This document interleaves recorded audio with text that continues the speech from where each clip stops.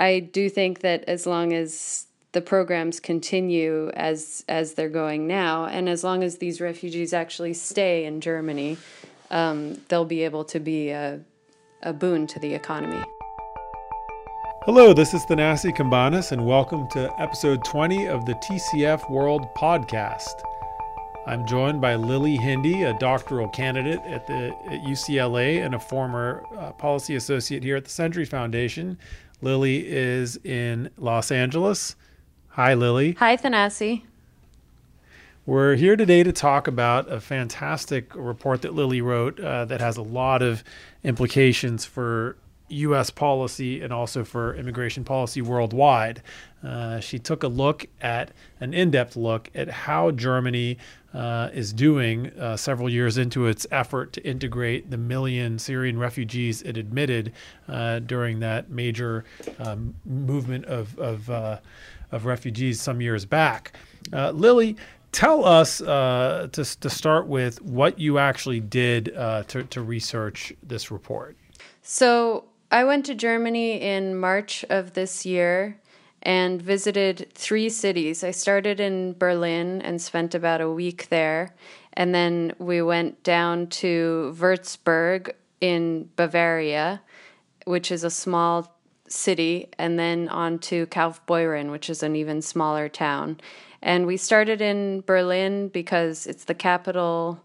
It's taken in many refugees. And then we went on to Bavaria because Bavaria is the southernmost province and it's where most of the refugees actually entered in the first place. And Bavaria is one of the wealthiest provinces. It's an industrial powerhouse.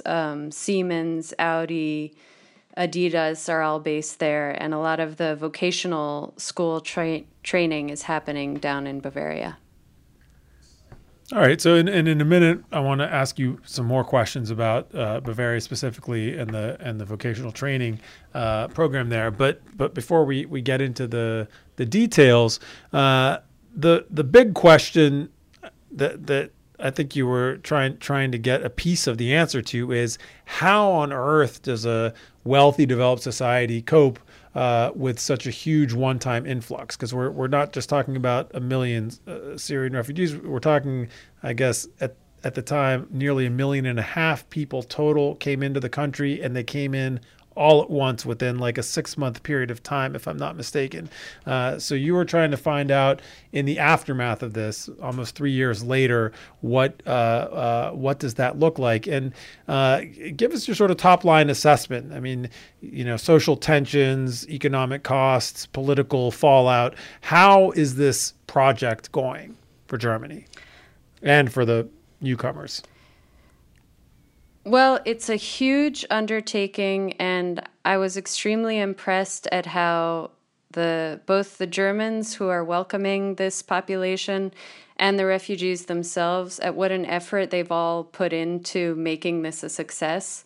The Germans have approached it in a very systematic way. There's a partnership between the federal government and the state governments and the local level and civil society as well, volunteers.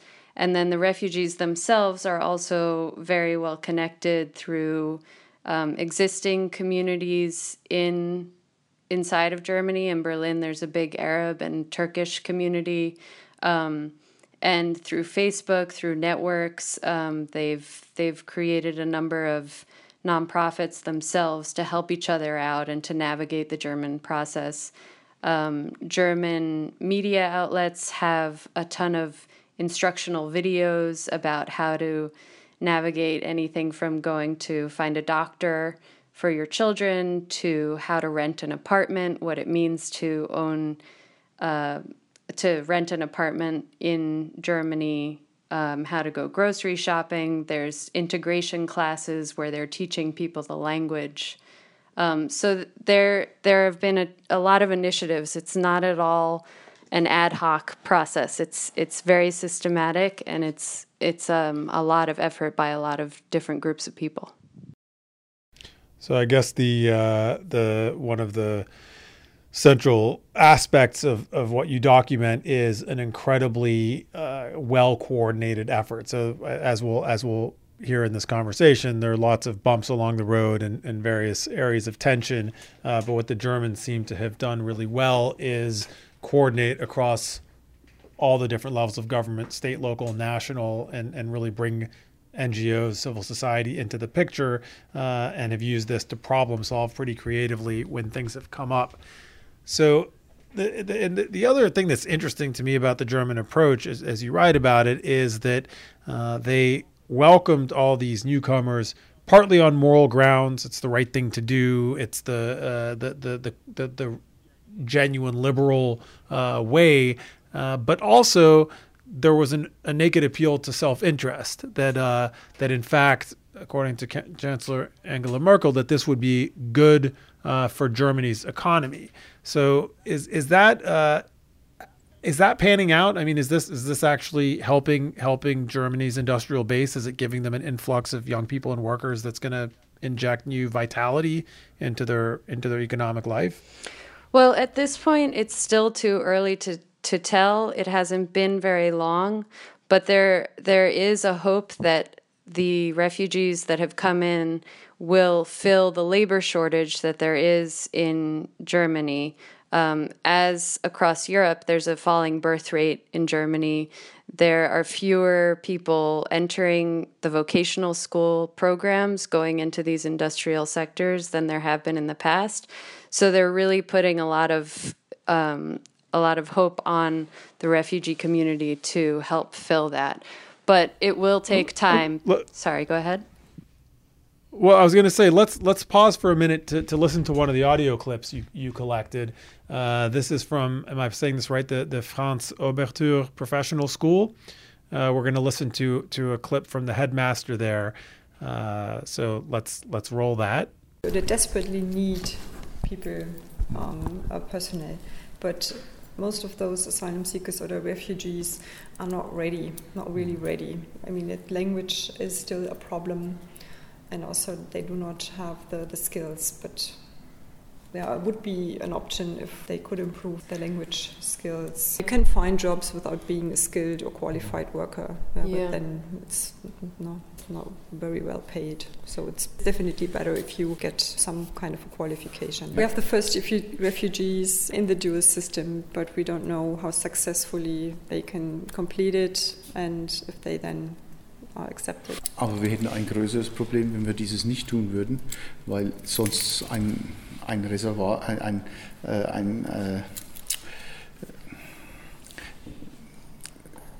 wie nennt man es? But I think it's a good investment because we would have more problems if we wouldn't do that. Yeah. I mean, so we think it's better doing that than doing nothing and then having many people living here without integration and no job opportunities at all. Yeah. So of course we think it's worth it in the end. So Lily, we just heard the headmaster of the school talking about Germany's labor shortage. What do you make of this kind of sort of checkered assessment that on the one hand they need new workers, and on the other hand that the new refugees really aren't yet up to the level needed by hiring employers? Well, as the woman that you hear in the clip is an English teacher at this vocational school. She's translating for the headmaster, Uwe Tuchku. And as he said, they believe that it's a really good investment what they're doing now, even if it will take years to see the benefits that this population will bring to the economy of Germany. What I heard from both Germans and refugees is that they need to spend these 2-3 years in school in order to get their language up to snuff. What I heard from employers is that their language is nowhere near at the level that they need it to be right now. Refugee unemployment now hovers at around 40%. So it's still, the numbers are still not reflecting what they want them to reflect. But they do have these teenagers and people up to in their late 20s. They're teaching them German, basic German. They're also teaching them the technical languages. They have them working on the latest BMW models. They're teaching them culinary skills. They're teaching them, the things that they need to put them into these factories. So I do think that as long as the programs continue as they're going now, and as long as these refugees actually stay in Germany, they'll be able to be a boon to the economy. It's a big gamble, right? And one of the differences between Germany and the United States, there's lots of differences, of course. But one of the biggest differences is that Germany has a low birth rate, and so there's a sort of universal agreement that it's necessary to find ways to increase the population, and that creates at least some shared basis for bringing in migrants, even among parties that might otherwise not agree.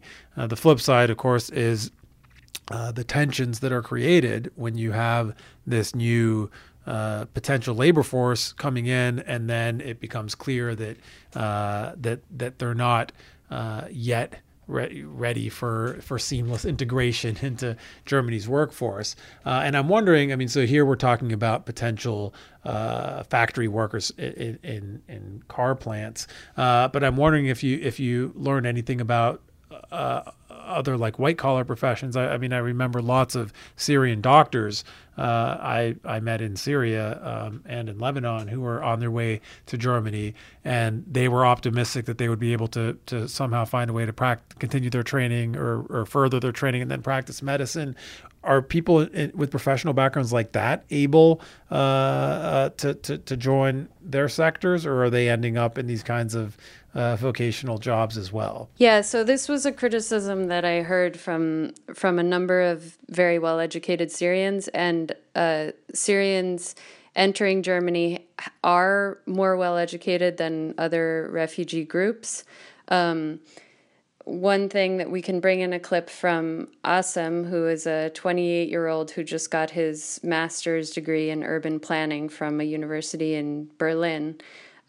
He's very critical of the fact that the Germans are not accepting previous qualifications. The German system is very specific about which degrees and which qualifications you need to have in order to enter certain professions. And for many Syrians whose homes were destroyed in the war and who had to flee quickly and weren't able to, collect all of their school records, they're not able to prove these things. So I spoke to a number of people who had professions back home that they're not able to do now that they're in Germany because they can't prove it, and everyone's critical of the German bureaucracy. There's no way around it. It's not, you're not able to just pay someone to make your way in. So we can listen to that clip from Asem. It is always a one-way conversation. It's not really a conversation. You just tell them what to do and what to be. You have to speak German, you have to go to this school, you have to do this and this and this and this to be able to succeed here. But I have never seen a person who is using his abilities that he already has. A lot of people don't want to lose what they already have. Like, people already have a personality. You don't need to wash it to become fitting for the society here. Well, Lily, that's a pretty damning criticism of Germany, and I guess it speaks to the really persistent social tensions that are, I guess, inevitable when you have such a major change virtually overnight. Yeah, absolutely. And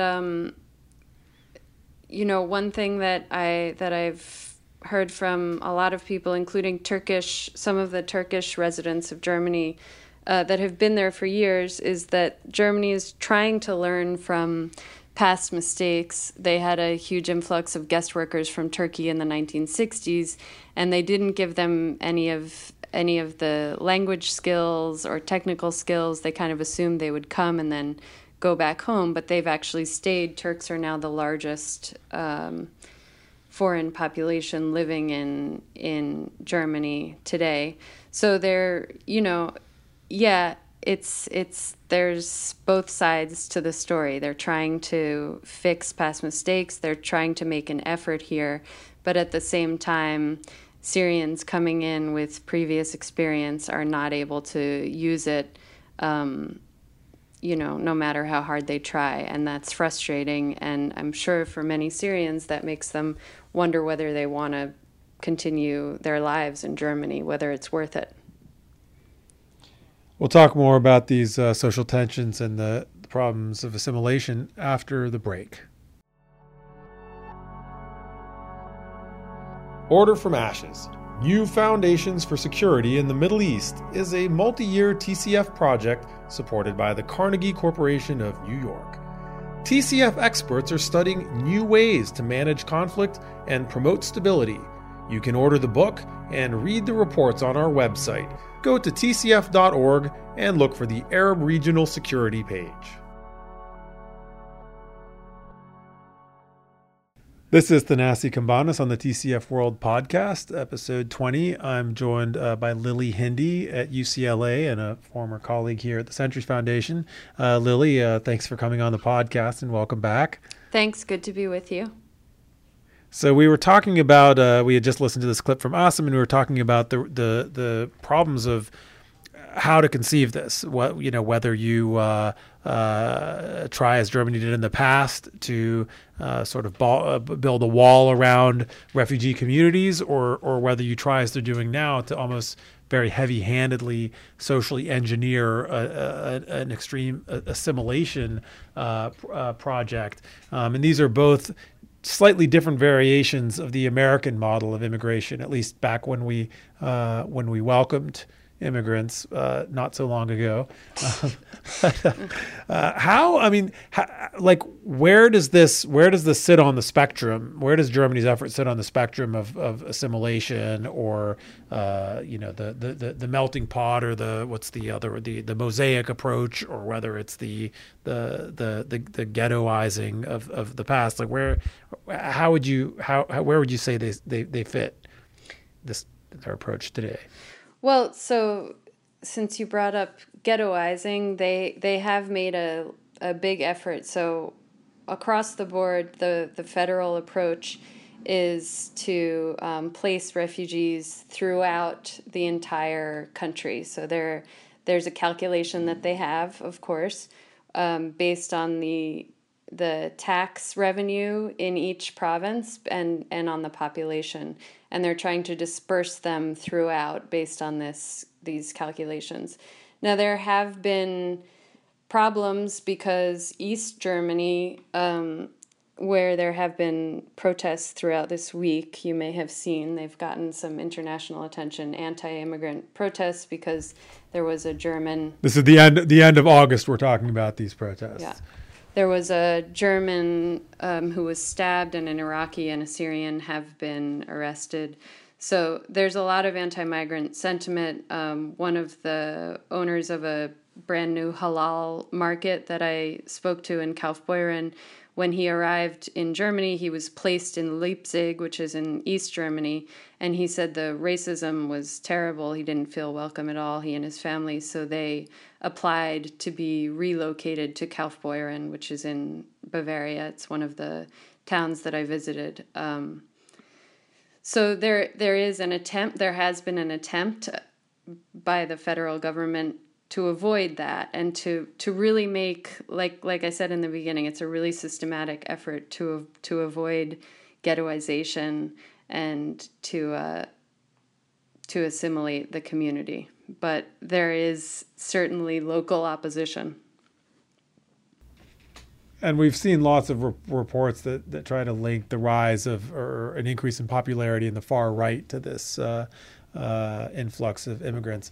Let's listen to this clip from Wafa Farouk and her kids talking about the racism they've encountered during their housing search.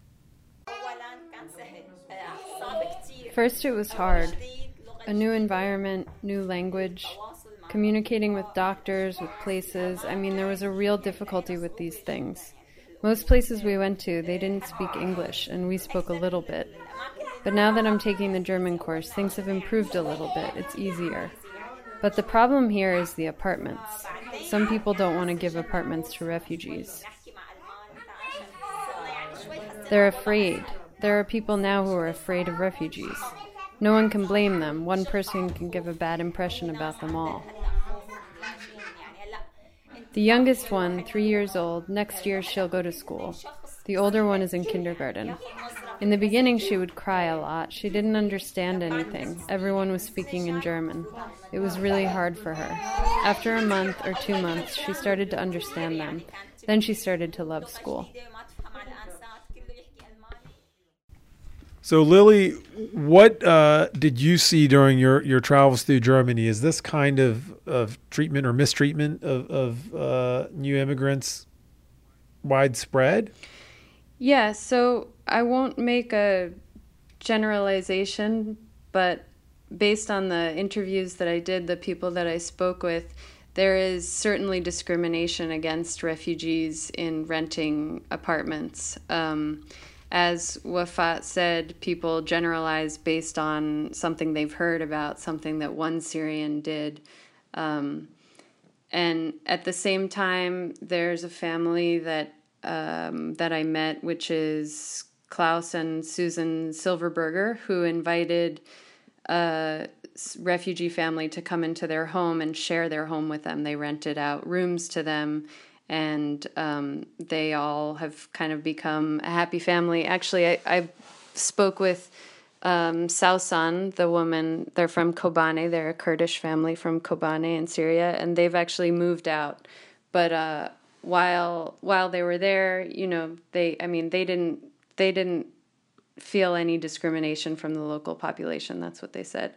But then another family that I spoke with that I think we'll hear a clip from them later on, Abdul Rahman and Noura Al-Zaghair, they are renting from a Turkish landlord in Kaufbeuren. And they also said they had been living in temporary refugee housing like Wafat and her children, and they had a really hard time finding an apartment until they met a Turkish landlord who said, you know, you look like a good Muslim family. We have a room to rent, and they rented it to them. As well, the halal market owners, they're renting from a Turkish landlord as well. So, I mean, it's interesting. It seems like there's a fair amount of friction in this experiment, even if you look, as you did, very granularly.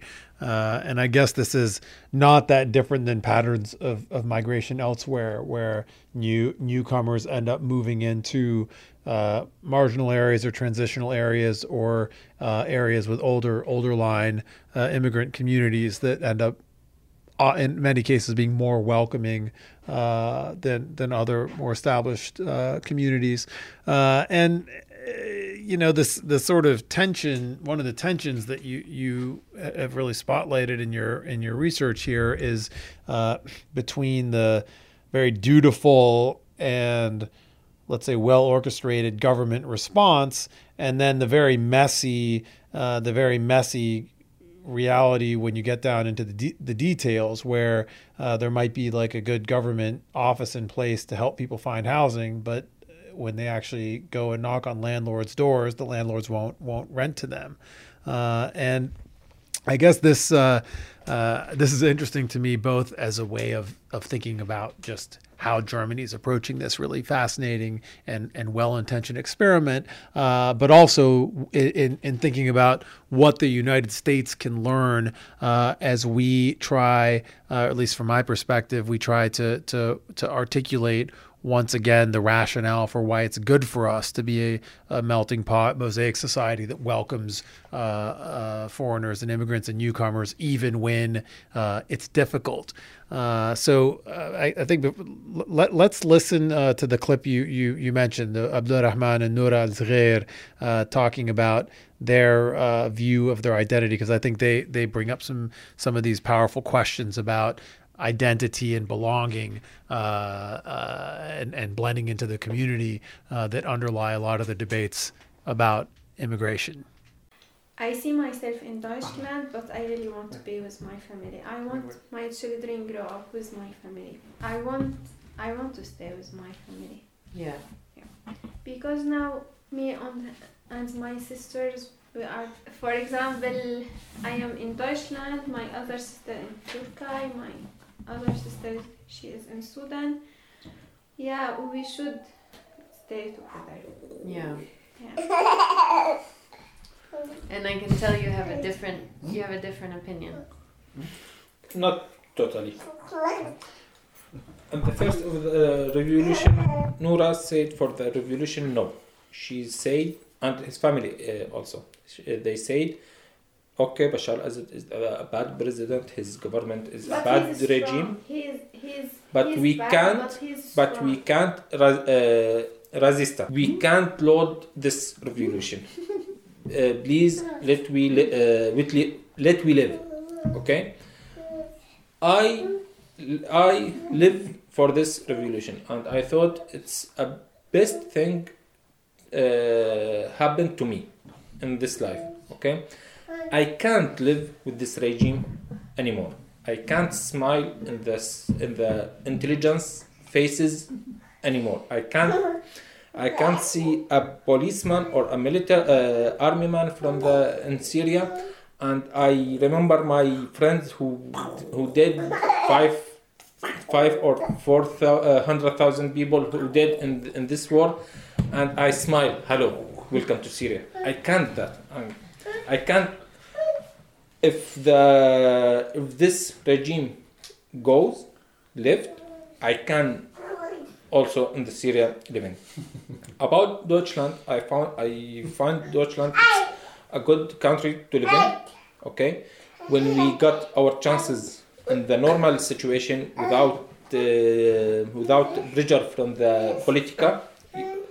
Now every politica said the Syrians are our problem. We are not a problem. If it's about Islam, there is more than 4 or 5 millions Muslim Turkish in Deutschland. They are not a problem. There's people from Kosovo, people from Morocco, people from everywhere. They are not a problem. So we are just 1 million Syrian Muslim people here. We will not be a problem. If they help us, we will help to build this civilization. So I want to be a part in this civilization if I can. If I got my chance, I try to educate myself, to educate my wife, to educate my children. This civilization with our culture, with our traditional, okay, not separated. Okay, if I got my chances in the normal way and my good chances, I will live happy in Deutschland. I will let the choice for my son to choose what you want to make. He born here in Deutschland, but he's Syrian, so he will make his choice. Yeah. So Noura and Abdulrahman live in Kaufbeuren, which is this town in Bavaria that I mentioned. Kaufbeuren, the town, the churches, the local nonprofit refugee assistance group has done a ton to assimilate the refugees there. I was extremely impressed by the efforts in this small town. But they still face challenges, and it was interesting to hear one of the volunteers in this group, Arbeitskreis Kaufbeuren, speak about Abdulrahman. He said Abdulrahman is kind of a leader among the refugee community. He set up this Facebook group called Zusammen, which is helping connect refugees to connect those who speak better German or better English with those who are newer, who don't really know what's going on, who need help finding an apartment or finding a doctor or whatever it is. Abdulrahman also helped set up that halal market to get the products that the community wanted.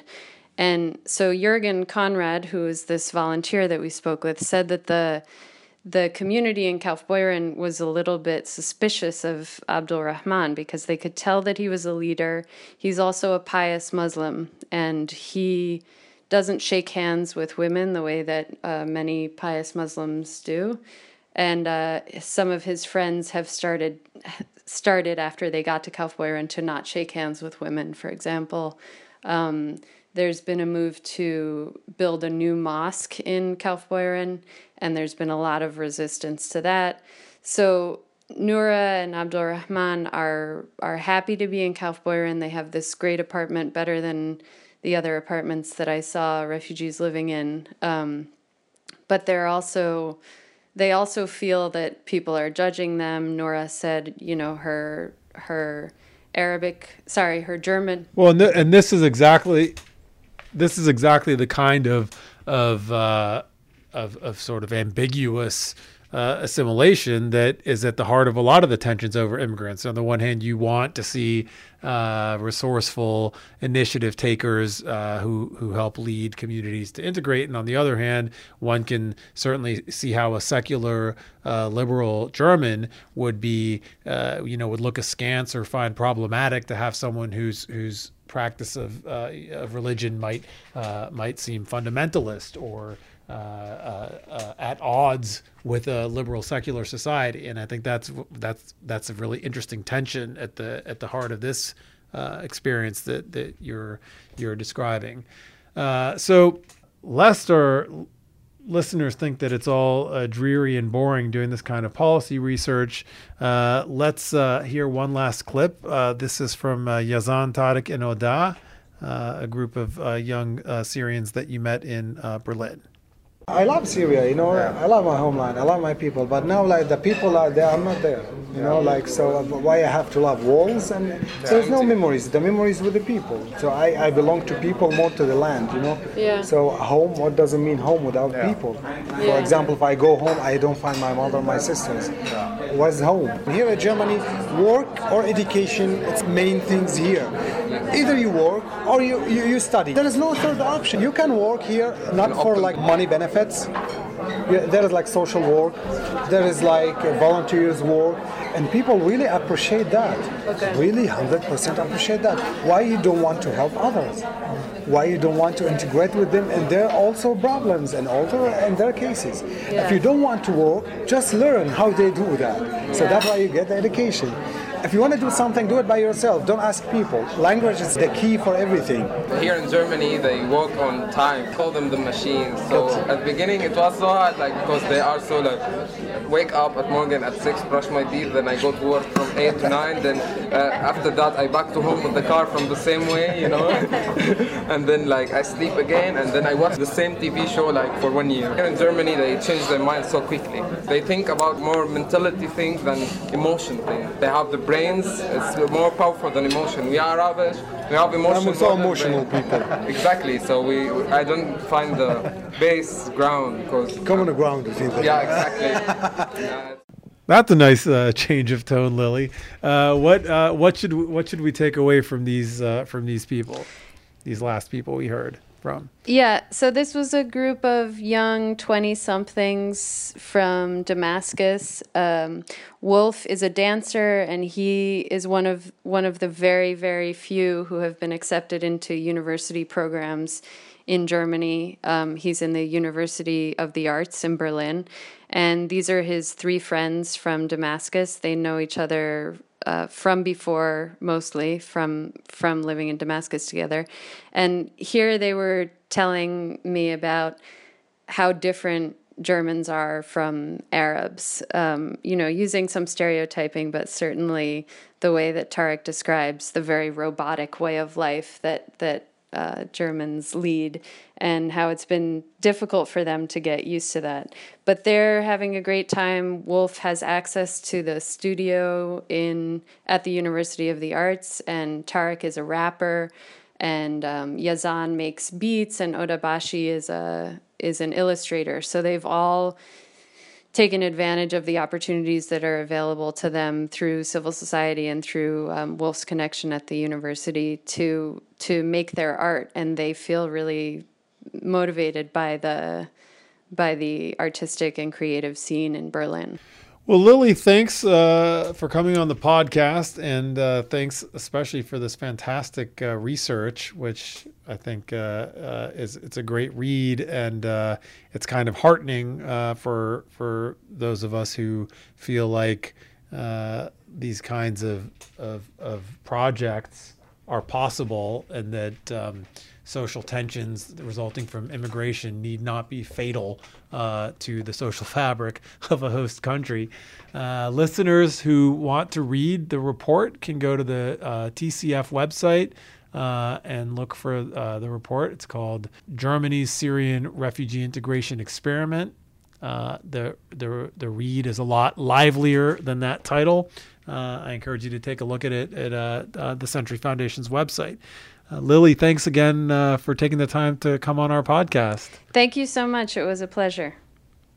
And that's it for the episode 20 of the TCF World podcast. We look forward to talking to you next time. TCF World has been brought to you by the Century Foundation, a progressive public policy think tank that seeks to foster opportunity, reduce inequality, and promote security at home and abroad. For more information about the work that TCF does, please visit tcf.org or follow us on Twitter and Facebook.